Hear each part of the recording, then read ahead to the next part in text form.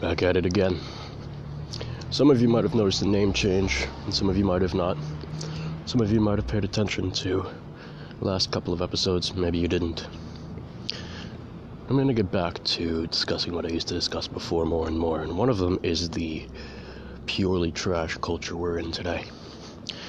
I watched this movie the other day, about last week, and it was called Frequency. It was with Dennis Quaid, and it was with Jim Caviezel. And I'm watching it, and my jaw was dropping, but, it's a good movie, solid movie, well-done movie, well-made movie. But I noticed it was made in, I believe it was 1999 or 2000, and the sharp contrast between the subject matter within that movie, Frequency, where, if you don't know the movie, long story short, it's a son who uses an old ham radio and a, natural phenomena, in this case the Aurora Borealis, to basically communicate with his father from 1969. So the son's in 1999 and the father is in 1969. And strangely enough, it's ended up to where, to basically where the father and the son are communicating and trying to solve mysteries and try to sort of repair things, learn about time travel. But the point I'm trying to make with that movie is that it's almost purely a family movie. It's about a son trying to, do right by his father. It's about, it's about the solidity of a family. It's about a mother and a father and, people being genuine to each other. It's about a sense of community. It's about a neighborhood. It's about things that kind of unite us in a way. And I look at the culture we have nowadays, and holy shit, it is a sharp contrast. It's crazy. The average TV show, average movie we see is, something just is off.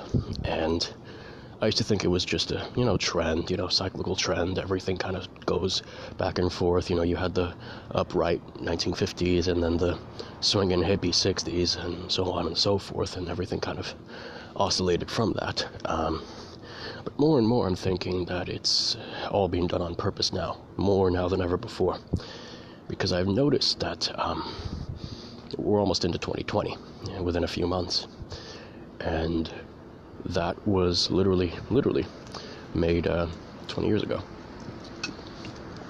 So from 2000 to 2019, almost 2020, it's hilarious, It's something to where we've now gotten to this sense of trash, just pure trash. Just everything that gets rewarded in the modern world is just utter trash, It's like you're taking the worst and basest instincts of whatever people have already had, and you're turning up the volume on them. In the olden days, there were incentives, there were, social rewards, social stigmas, and so on and so forth. And whereas nowadays, you've got celebrities and so-called musicians openly admitting to robbing, to drugging people, and in the case of a certain actor in Chicago, bearing false witness against his neighbors. And that gets wiped away. That gets rewarded. That's what's culture nowadays. People discuss doing it for the culture, but they don't quite recognize exactly what culture are they attempting to do it for. That's the thing that interests me the most, how people kind of justify what modernity has wrought, how people kind of play the game of self-denial whenever they look in the mirror, whenever they just march in lockstep to whatever trend is fading on the big screen. Once the fad permeates, it's hip to hate, as Chevelle eloquently put it a long time ago. Strangely enough, I'm starting to realize why bands like that never took off. Bands with deep, meaningful lyrics. It never took off because a combination of people not wanting to know the truth and a media market willing and eager to sell them slop. Whether it's continual negative news, whether it's you know, late night garbage that passes as comedy, whether it's, you know, cheap, disposable, shitty pop music that has little to no nutritional value. There you are, you know. Think about this. Why does the majority of party music revolve around taking drugs, revolve around basically destroying your life? Because that's honestly what the majority of popular music is nowadays. You're popping medical grade drugs and expecting to basically get off scot-free. Meanwhile, the majority of these artists don't even write their own songs, don't even act the way they claim to do in their songs, and let's be honest, it's a group of nerds writing those words. That's the thing, isn't it? We are often influenced by what the media puts out there. And whereas there was a hope that shows, music, and TV would be sort of a guide, a lightning rod of sorts to the culture that was surrounding us, now it's this almost continuously negative feedback where you have the media pushing constant negative shit on you and using social media and all these sort of conglomerates, these media-owned, these multinational corporation-owned media companies, and flip it around, you know. It has now become what the people want, to the point where you're now having a chicken versus egg scenario over what really came first. People wanting to be